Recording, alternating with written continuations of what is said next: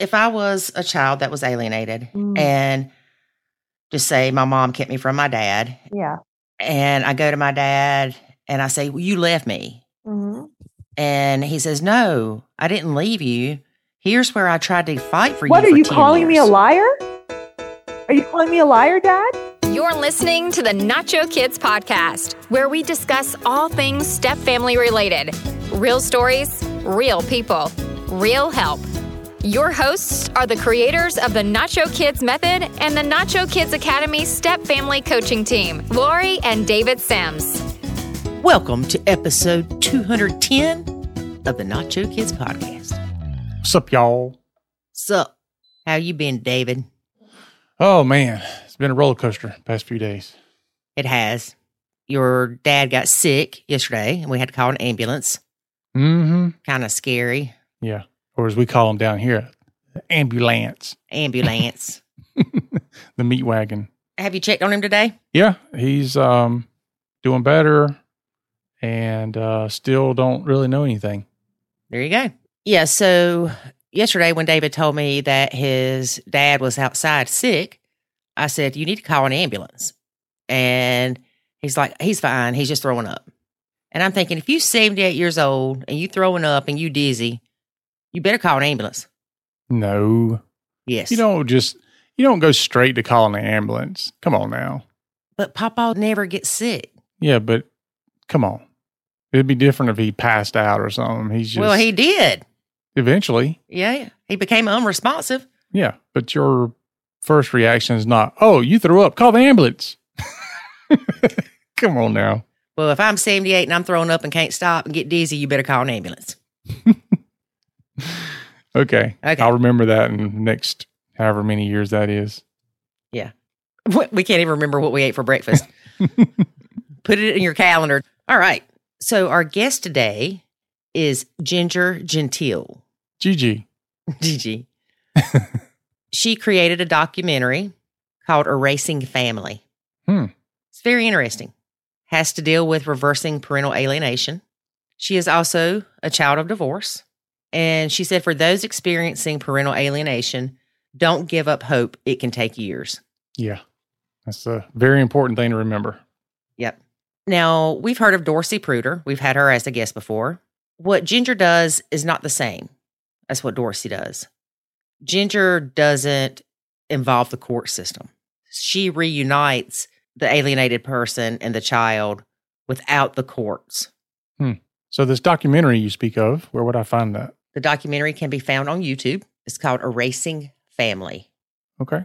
Not a racing family, but erasing family. Erasing. So it's not like a documentary on NASCAR. No, it's not about racing families. It's erasing families. Maybe it's electronic racing families. It says it is the first documentary aimed at young adults to encourage them to reunite with their erased families. It's good. Interesting. I watched it. So I think this is good for kids that have been alienated as well as parents that are dealing with parental alienation. That's all I'm going to tell you. All right, then. You ready to get listening? I'm ready. All right, let's do it. Today we have Ginger Gentile, who wrote the documentary Erasing Family. Hey, Ginger, how are you? I'm doing really well, Lori. How are you? Good. And I guess you didn't just write the documentary, you produced it, correct? Well, so I'm not sure if one writes a documentary. So I directed the Erasing Family documentary and I also produced it. So directing is, you keep the big picture in your head and pay attention to details. You say where the camera goes. In documentary, you're interviewing the people, you're supervising the edit. And then the producer is more logistics and raising money. So in this case, I raised about $500,000 to make Erasing Family. Awesome. So what got you interested in this? Were you a child of parental alienation? Were you in a blended family? What made you get into this?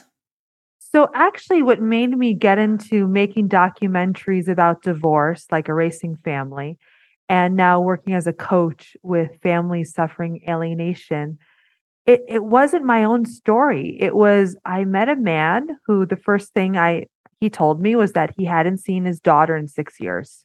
Oh. And I, like a lot of people, like, oh, you must have a bad lawyer. Let's go to the courthouse. And then I realized it was a systematic problem beyond him. Mm-hmm. Now, what's interesting is I think 3 years into making the film, I realized I had gone through this as a kid. Yeah.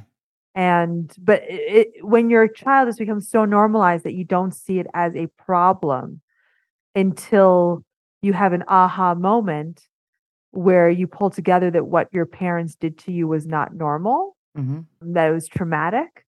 And for me, it was making a film that took me to realize it. So it took me, I was in my early 30s and worked on this issue for years before I snapped out of it, which is why so many kids who suffer from parental alienation, which, the way I define it is, they're being prevented from loving a parent or one side of their family by someone else in the family, usually the other parent, but it could also be a grandparent or a step parent. The kids don't just snap out of it.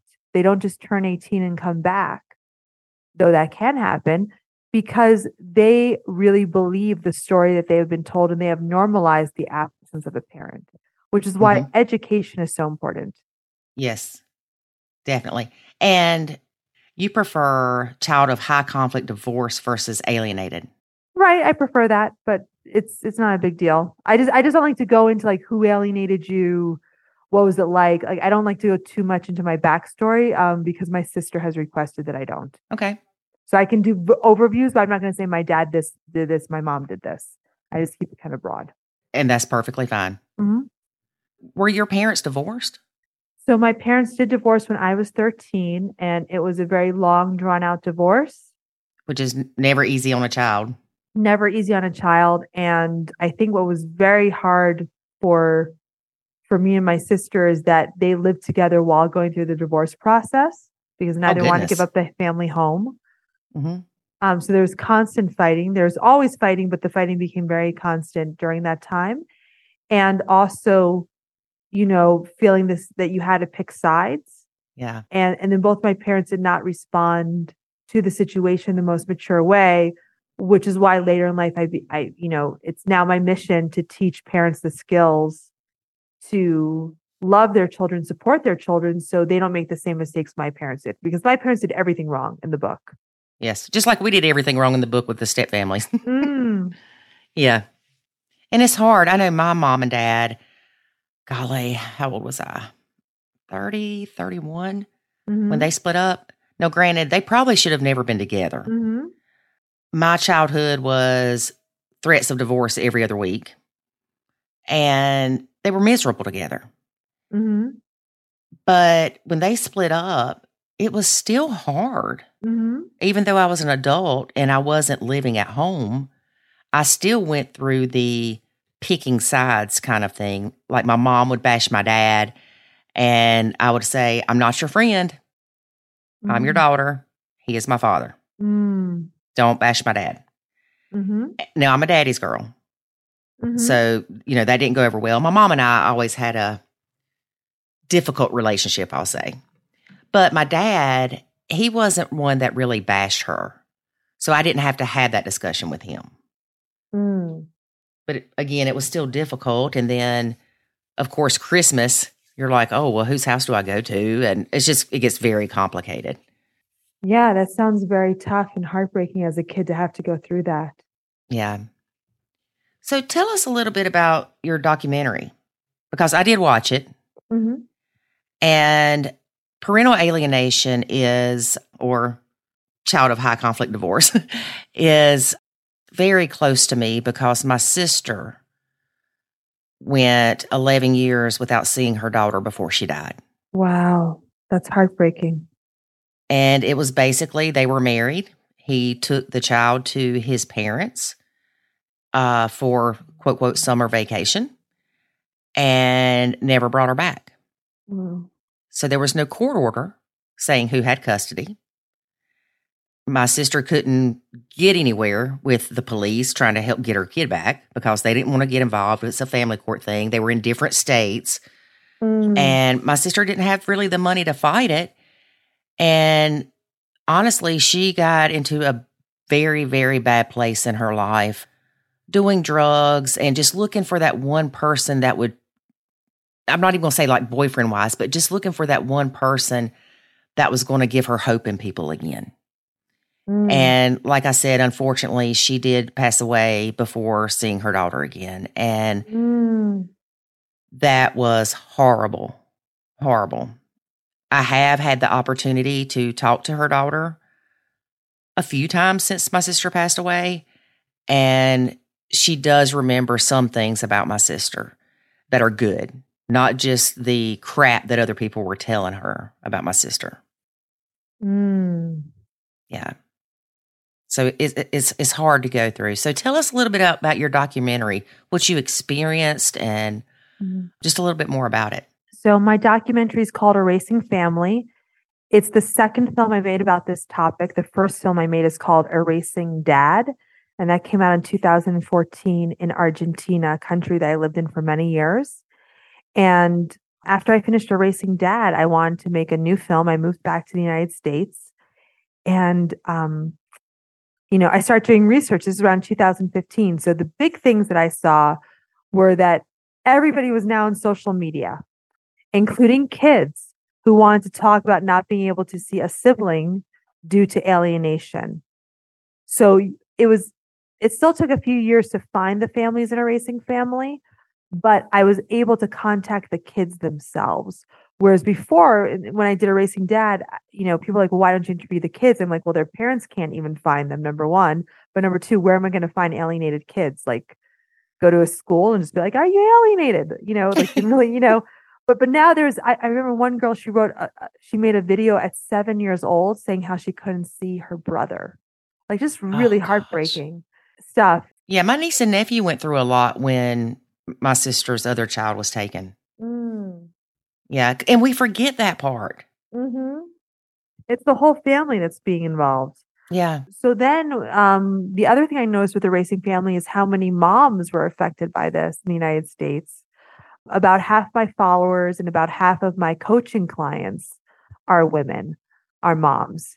And there's a lot of shame if you're a mom who can't see their kids. So the Erasing Family documentary follows adult children who have been alienated as they reunite and heal their families. So these kids have been put through the ringer, but they have decided to become the adults in the situation and reunite with their parents who they couldn't see for many years.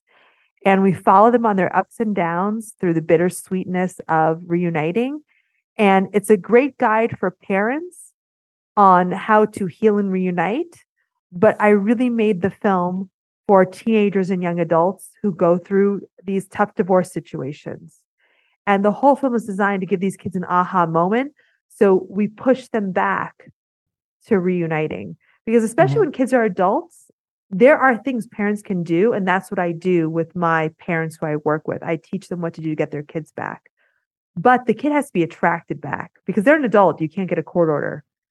So much of what the film talks about is about letting go of anger and healing, because my definition of parental alienation is alienating is conditional love. I will love you if you don't see the other parent. I will love you if you fall in line. If you see the other parent, if you love the other parent, you will be punished. You won't get this. You won't get a car. You'll have your phone taken away. I won't love you. I'll sigh. I'll say, oh, I'm so sad when you go. I'm all alone. You're parentifying the child. So the only way a parent can win this is one by just radically accepting that that's how their ex or the step parent is. They will never change, but they can stop. And the way we win the child over is through unconditional love. What the child needs is to feel that they are loved, even if they hate you. Even if they say, I don't want to see you, you love them back. This is different from not setting consequences. This is any emotion is okay. Because what the child is telling the other house is my emotions are wrong. I can't love the people who I want to love. So if you are suffering from this, if you can't see a child or it's just very contentious whenever they come over, you respond with beautiful, unconditional love. Right. Now, what about the adult stepchild that, like you said, they're not coming around because there's no court order again or anymore.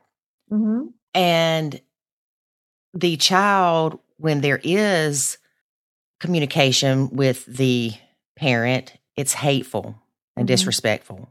Mm-hmm. And the child has no desire to talk about it. Mm-hmm. The bio parent has tried to talk about it, but the child's not open to it. Do you feel that it's best for the bio parent to just say, I'm here when you're ready, and just kind of walk away, or to keep pushing for that communication, that interaction? Let's go to therapy. Let's have a family meeting to talk about these issues. Let's whatever. Which do you feel is best? I will go with the middle path, neither A nor B. That's what I always do. Because also what my clients often say is, I want to give up, or do I keep, sending these messages? And I always say, well, if something isn't working, we need to reevaluate the strategy. Mm-hmm. So if pushing isn't working, what we can do instead is working to realize how the messaging might be turning the children off, but then becoming a magnet that attracts the children back. And what parents will often say is, well, how can I be a magnet to attract them back if I have no contact? And I say, it doesn't matter. Children have an energetic bond with their parents that cannot be cut off, even through death. And there's a lot of scientific studies now on how this energetic bond is strong with fathers, because we often think it's just mothers because mothers have the children in the womb, but it's strong with fathers too. Mm-hmm. So fathers, I have a friend who works at Harvard, and she studies this. Their mental health and physical health impacts the child, even if they have no contact with the child. So you are always energetically connected to your children. Mm-hmm. So by putting out positive energy, by living a beautiful life that your children want to be a part of, then displaying this life in ways that they can see, it's perhaps through social media, a blog, or reaching out, they will make the decision to seek you out. Or there'll be a crisis in their life where they need you. But you need to be ready for that, because so many parents come to me and they're like, well, I lost all hope. This will never happen. And I was even working with one mom who's like, hadn't seen her kids in years. They're adults. And, she's lost all hope. And then what did she tell me? Oh, I'm going to see my kids on New Year's. Okay. And this was like 3 days before New Year's.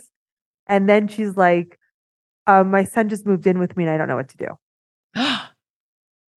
Yeah. So it's good to be prepared and always have hope.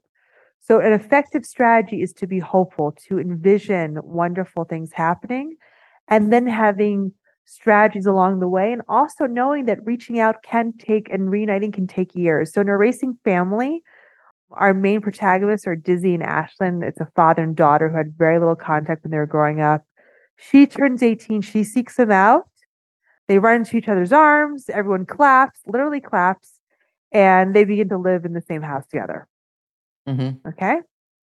Now he has another daughter who I interviewed in the film, and she says, I want nothing to do with Dizzy. He's not my dad. He's just my blood and DNA. My stepdad is my dad.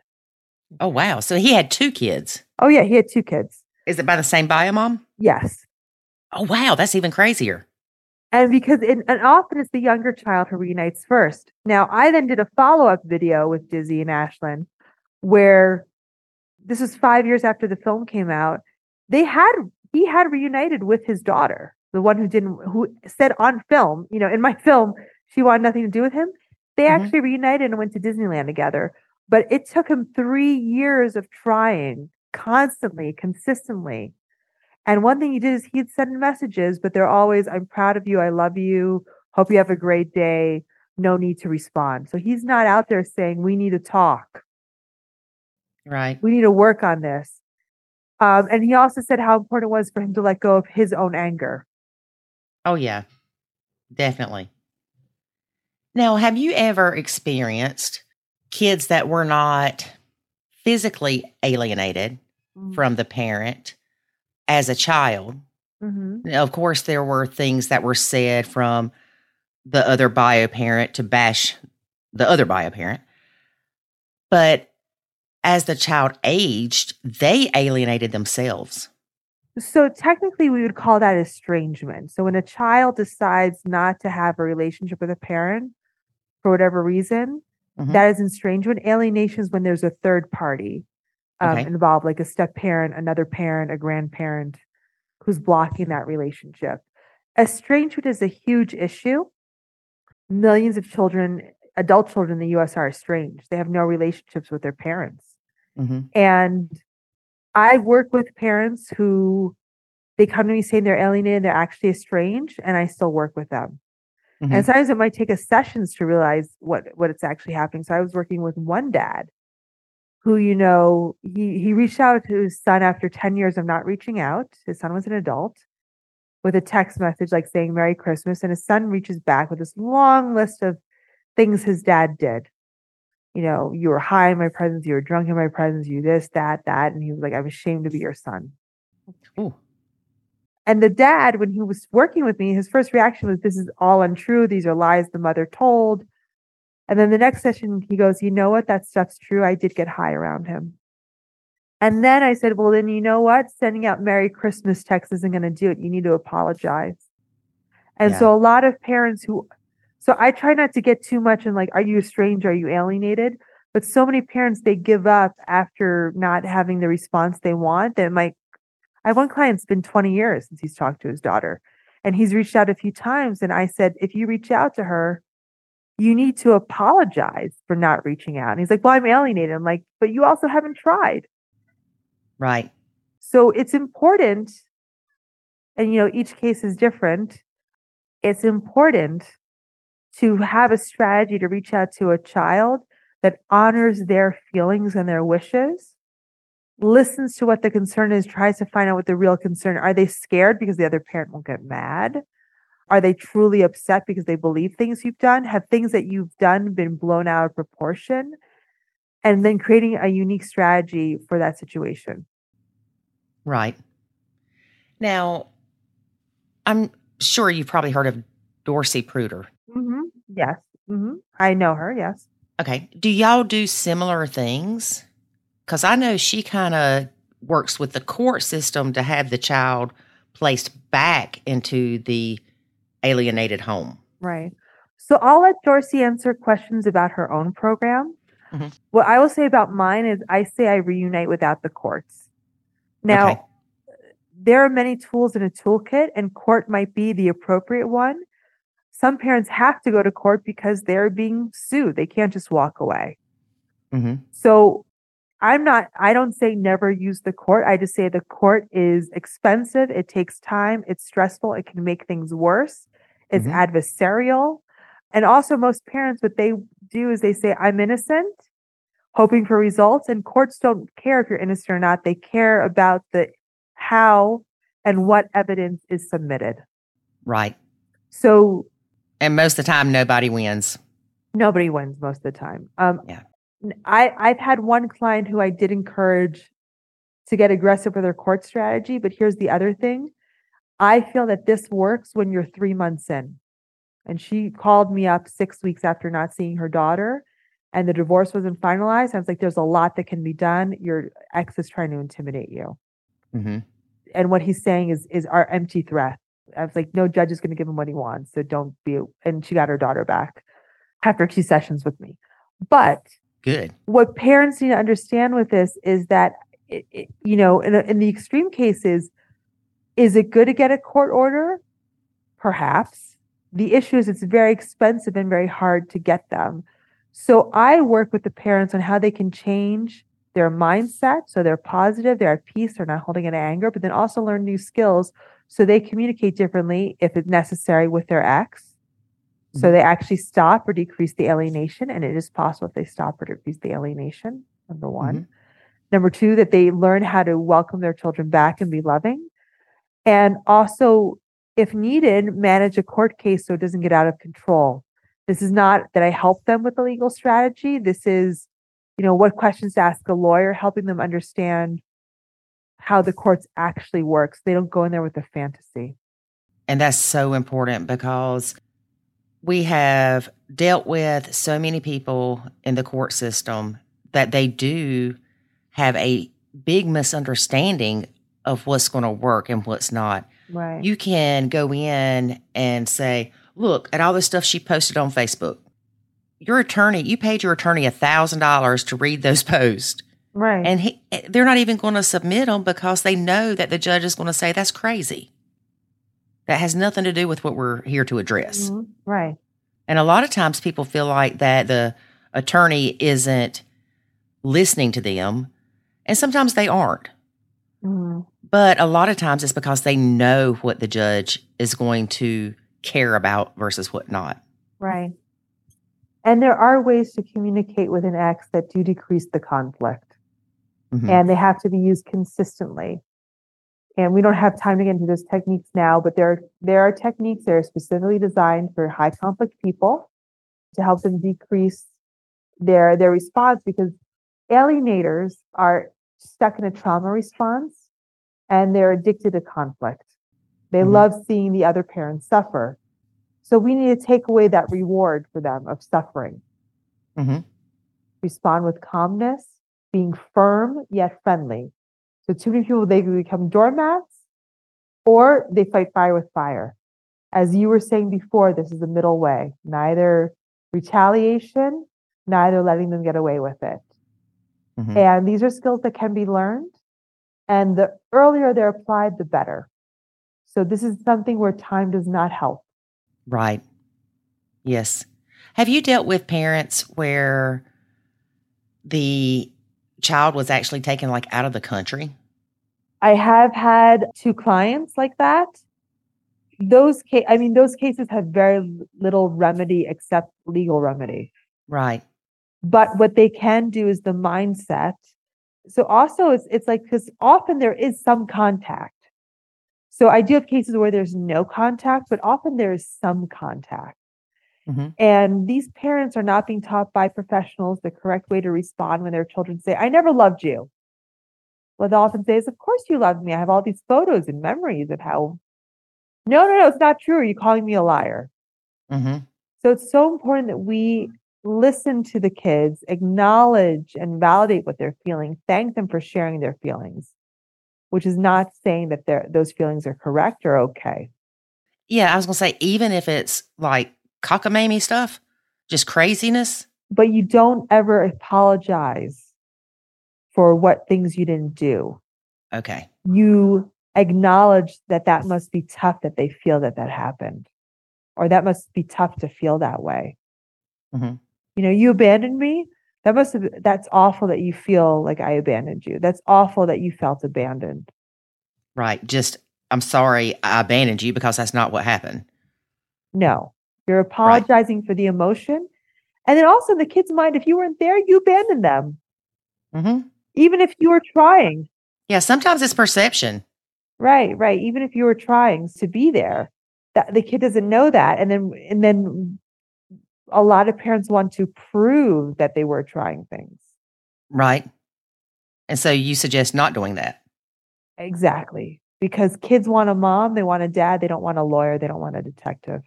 So if I was a child that was alienated and just say my mom kept me from my dad. Yeah. And I go to my dad and I say, well, you left me. Mm-hmm. And he says, no, I didn't leave you. Here's where I tried to fight for you. What, for are you 10 calling me a years. liar? Are you calling me a liar, Dad? But then he's got this proof. I don't want to see your proof. I know what happened. Maybe you fake the proof. You see, you can't win when you argue. Yeah. Because the child is itching for an argument. Right. See, I'm thinking the child would be like, oh, well, let me see that. But maybe that's just because I'm open-minded. Right. Some children might. And if a child requests that, that's one thing to consider. But children reunite because they experience unconditional love. They don't reunite because of proof. And I've talked to so many alienated children who either never cared to see the proof, even though their parents offered it. Mm-hmm. Parents say, I can show you everything. I don't care. Yeah. Like, it's just, it's the love. I know of stories where the child would still believe the lies, but be living with the parent who the lies were told about. Really? Oh, of course. Because children respond to love and resources. They want someone who will care for them and protect them. Yeah. They don't care about what happened. And also what happened is so we can never really know what happened. Most of our memories are made up. Half of our memories are not true. So it's just with a parent to say, I want to show what happened, or they have to realize. They don't have to realize anything. This isn't a whodunit. This is a relationship with your children. Right. Then how? So I guess you don't even try to convince them that their memories aren't true. No. How would you like to feel if someone tried to convince you your memories weren't true? I'm probably not the person to ask because I'd be like, oh, that'd be interesting. Okay. Yeah. Well, most people would be offended. Well, it's like if you talk to a Christian and you say Jesus didn't exist, it's all made up. They'll probably get offended. Yes. That's another way to look at it. So when people have beliefs or they're angry, we cannot enter logical arguments with them. Right. They're not capable of processing logic. So the first thing we need to do is to contain them, have them calm down, and then we can have a rational conversation, but it might be about something else. It's not about what happened. Right. Because they obviously don't want to talk about that. Yeah. Just Exactly. kind of, how are you doing? How's school, work? Right. Those kind of things. Mm-hmm. Keep it light. Yeah. And that makes sense. Mm-hmm. Because I never thought about that until you actually just said it, that the kid can be like, oh, you're calling me a liar. Mm-hmm. So I don't want to hear anything else you have to say. Right. Even if you have concrete proof, they look at it as you're calling them a liar. Exactly. Whereas I would think that before talking to you, I would think that being able to show them something, proof, would make things better. I mean, if a child asks for something, show it to them. Right. But it often doesn't make things better, because then it's not about love. It's about who has better proof. Yeah, that's true. So, and some things you can't prove. If the child is saying, some things you can't. When I was 10, you whipped me with a stick. And if that never happened, you can't prove something didn't happen. That's a very good point. And with a lot of the parents I work with, I work with them to get out of the proving and into the nurturing role of being a parent. So I'll give you an example. I worked with a mom who had very little contact with her adult daughters, and the contact was always fraught. And she was always trying to learn about alienation. And when she would text her daughters, she would often give them advice on what they should do. Mm-hmm. And I read her text and I was very honest. I was like, you know what? If I was your daughter, I wouldn't want to text with you either. You come off as annoying, know-it-all, giving unsolicited advice and telling me that everything I'm doing in my life is wrong. Yeah. So what we did with her is we worked to get her to tap into her mother energy. So I was like, what do moms do? Well, one thing that moms do, and some people might say this is stereotypical, but I'm going to go with it, is cook meals. Mm-hmm. So I said, okay, what you're going to do is you're going to find people in your community who don't have food and you're going to cook meals for them. But she's like, well, like, I was like, there has to be someone in your community who would love a home cooked meal. Right. Has to be someone. And you're going to invite friends over and cook for them. Mm-hmm. And you're going to post all these pictures of the meals you're cooking on your Instagram. And you're going to take down all the stuff on your Instagram about parental alienation being child abuse. That's what her Instagram was about. Mm-hmm. And a few months later, her daughters came back to her. Really? Because she was a mom. They needed a mommy. They didn't need a detective or a parental alienation advocate, which I'm not telling parents not to be advocates or work for reforms or change, but don't do it as a way to communicate with your child. Right. Yes. Like you do it because you want to help other people. And when advocacy comes from, I want to help my own case, it often doesn't work. I even worked with one dad once. Well, actually, we didn't end up working together. I'll tell you why. Because he goes, I'm afraid if I reunite with my daughter, I won't be as good of an advocate. What? Because his identity was now that's the thing too. And this is hard for some parents to hear who are going through this. It is very easy to become addicted to being the victim. Yeah. And that victim energy, that martyr energy, it does not attract your kids back. Right.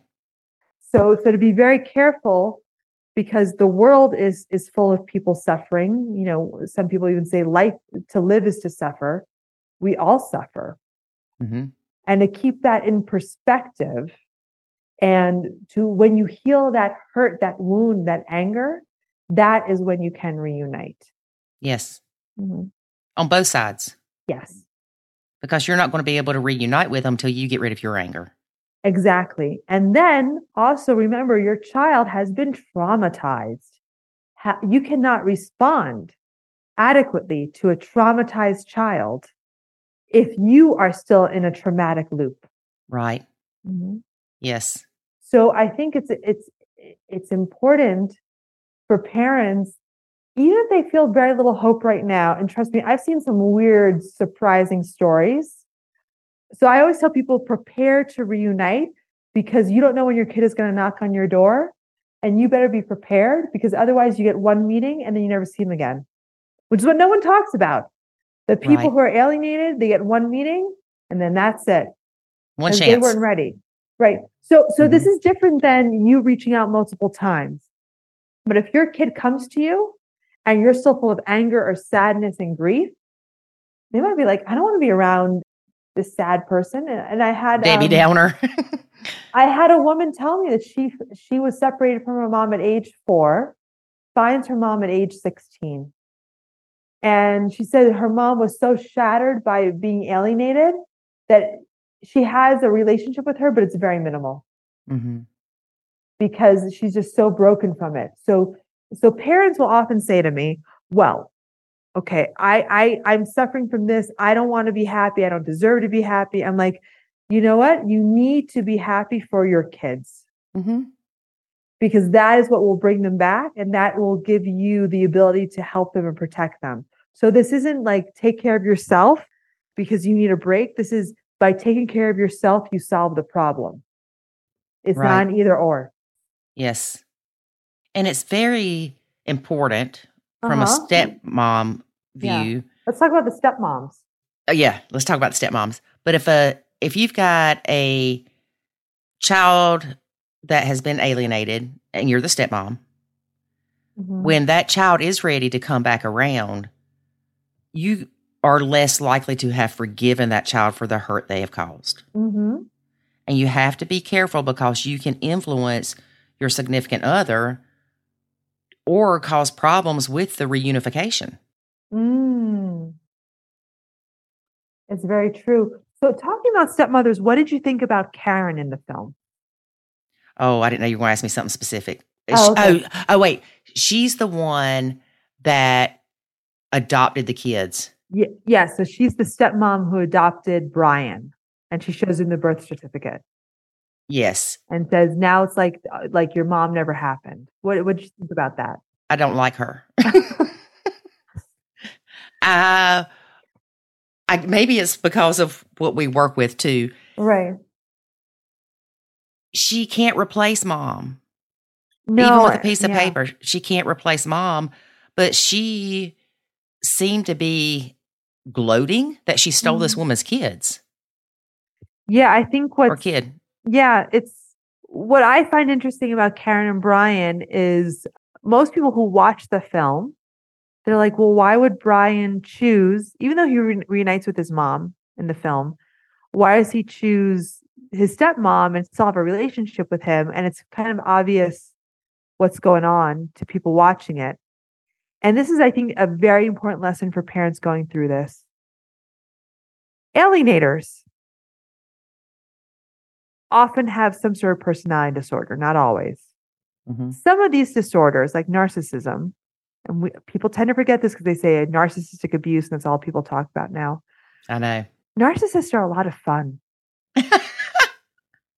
Okay, let's talk about that for a second. They are a lot of fun. I mean, I'm a single woman, and my girlfriends will tell me stories about going out with narcissistic guys, and they do the best first dates ever. One woman told me she was out at a dinner, and he orders all this food, and the tab comes. There's an expensive place to $2,000, and you know what he says? I got it.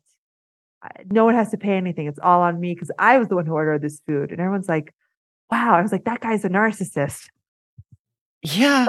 But that's great because a lot of women are like, wow, what a man. He pays for the whole table of all this expensive food. They love bomb. They have a lot of energy. So, but this is important for parents. If you are sad and always want to talk about feelings and process and work through things, and the other parent is, let's go ice skating, and they're strong and they're able to manipulate everybody, the children will often pick the narcissist. They often align with abusers. Yeah. Because these people, I'm not mentioning anyone specific here, are also a lot of fun. They have their stuff together. Mm-hmm. They're probably successful at work. So the child says, okay, I can go with my stepmom, who is successful in her career, always planning fun activities, Mm-hmm. full of energy. And if I cross her, I know she won't love me no more. Or I can go with mom, who's sad, and just wants to talk about why I don't love her. Right. So it's so important for parents to keep it fun and to keep it light. It's so important. Yeah. And I think we forget that a lot. We do. I know with my son, we cut up constantly. Yeah. But I do on occasion have serious conversations with him. Mm.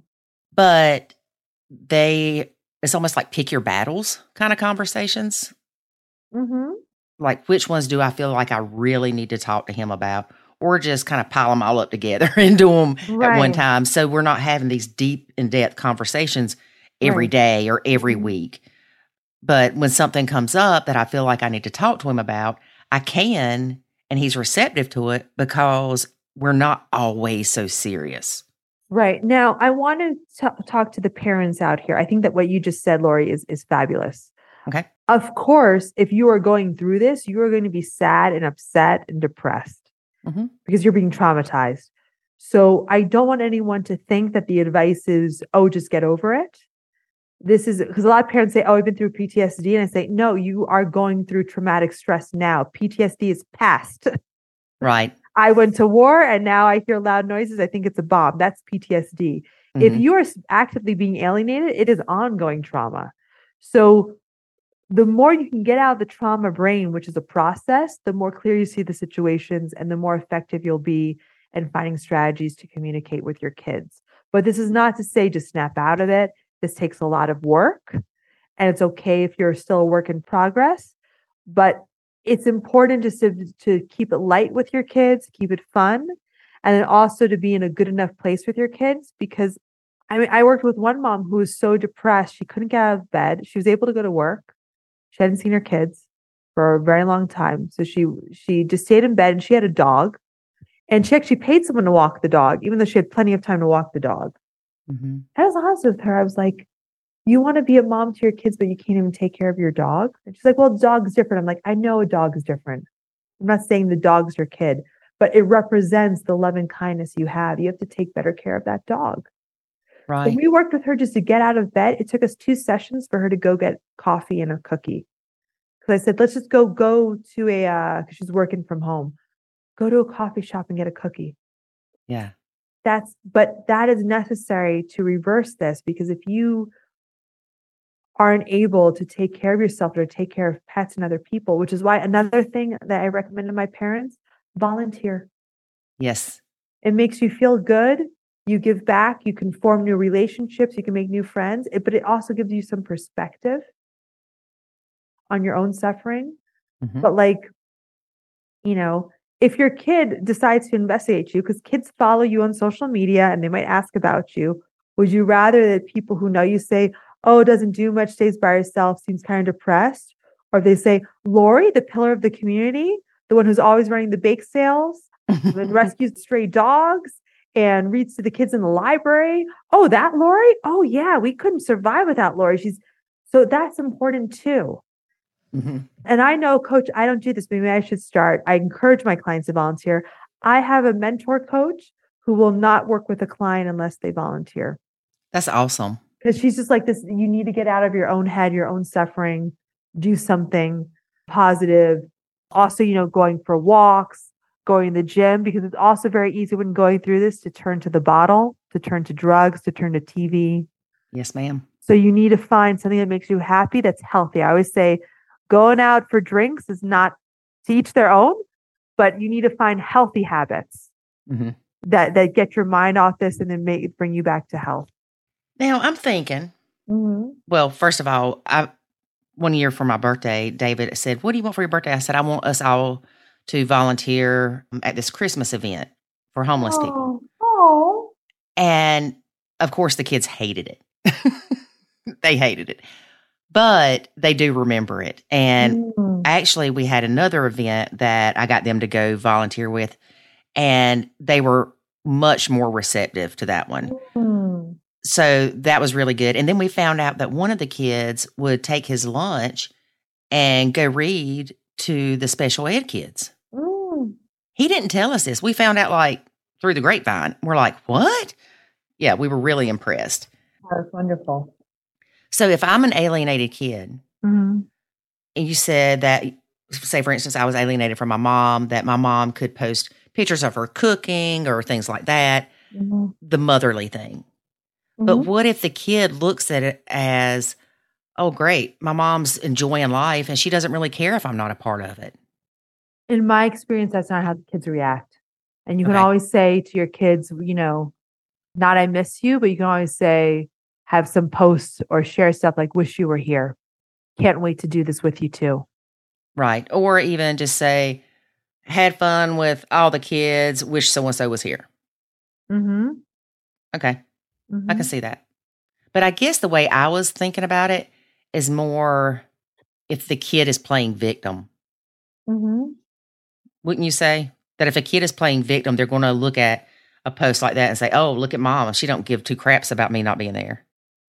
I don't think so, but I'm sure there's kids out there who might. Yeah. I mean, what kids don't respond to is, I miss you. I want you. Why can't I see you? This is unjust. This is child abuse. Your mom sucks. Yeah. Yeah, that sort of thing. In general, they do respond to, they want to be a part of something wonderful. They don't want to be with someone who's depressed. So I would encourage people to post wonderful things. And if you want to mention, I wish my son was here, or even, I can't wait to show my son this wonderful pizza shop. So you don't have to say, I'm alienated. We haven't seen each other for 8 years. I miss them. You're just like, had the best pizza today. Can't wait to take Brian here. Right. So if he reads it, then he knows that you're thinking about him, but it's not a plea or look at me, I'm suffering. And then what if Brian posts on there? Well, that'll never happen. Do you comment or you just ignore it? Or do you block Brian? Well, you should never block your child. Then you're alienating them. I mean, you could say sending you a hug. I mean, these are all things have these things happened?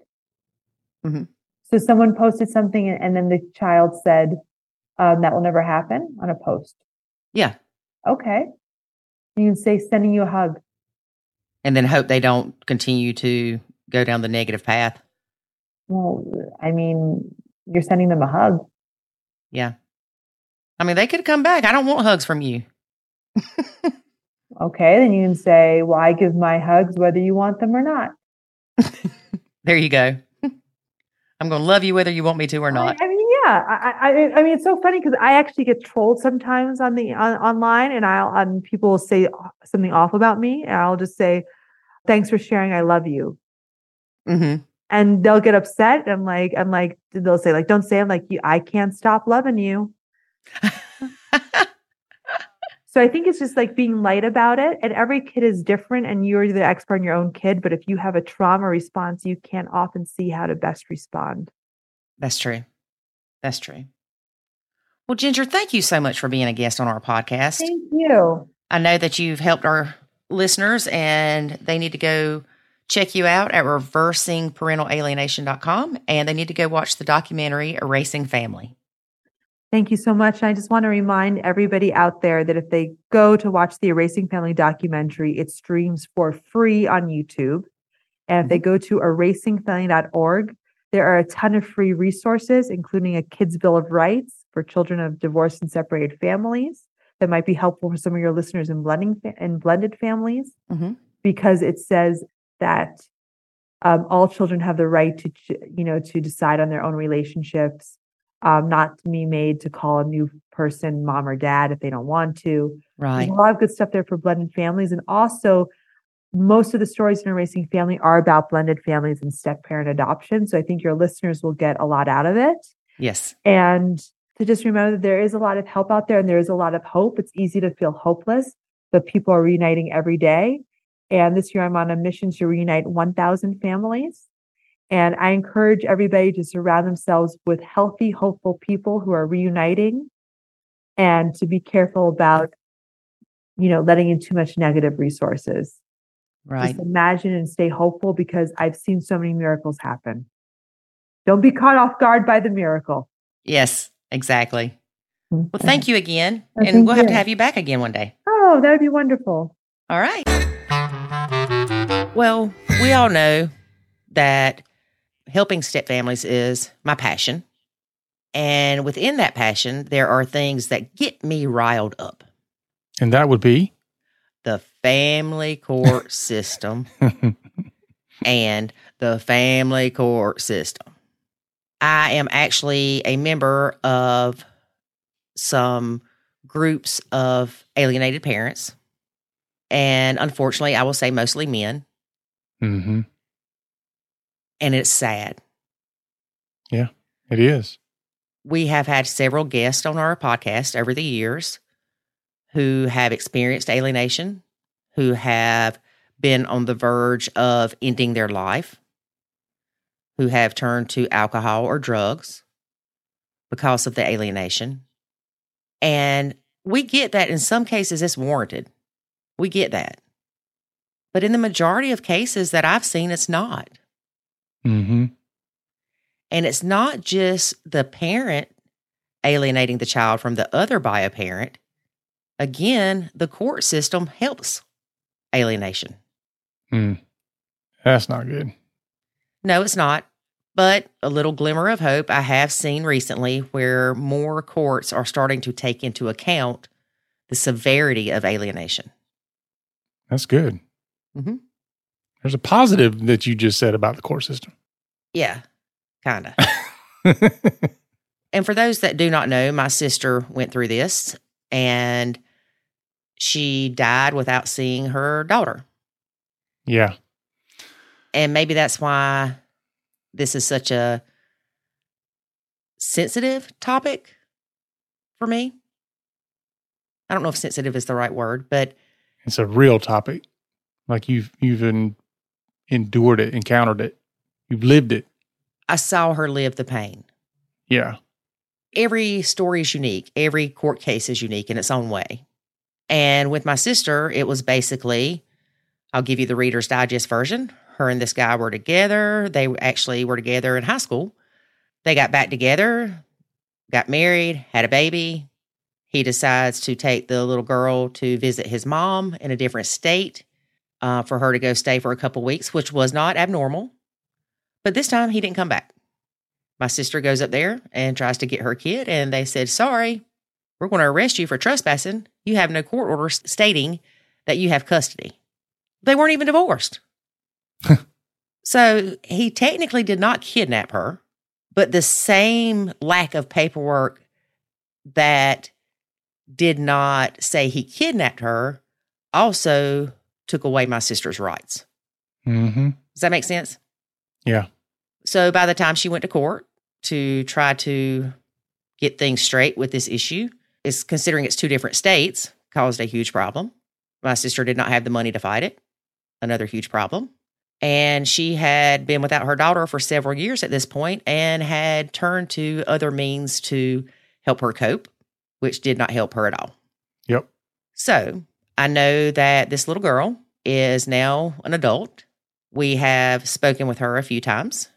And thankfully, she does have some good memories of my sister and not just the bad memories that were implanted in her head by her grandmother and father.